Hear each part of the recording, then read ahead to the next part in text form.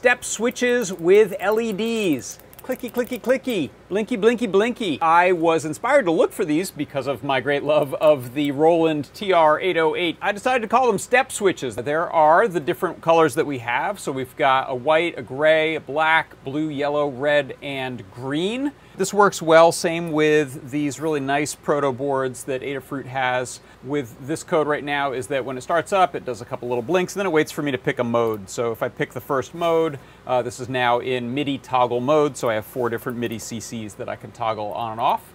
That's all done in software, so there's no connection between the LED and the switch in the mechanism itself. You can decide in software how to respond to clicks or not using either a on-off of the LED or a PWM if you want to fade them. That's my product pick of the week. It is the step switch with LED Pack of 3.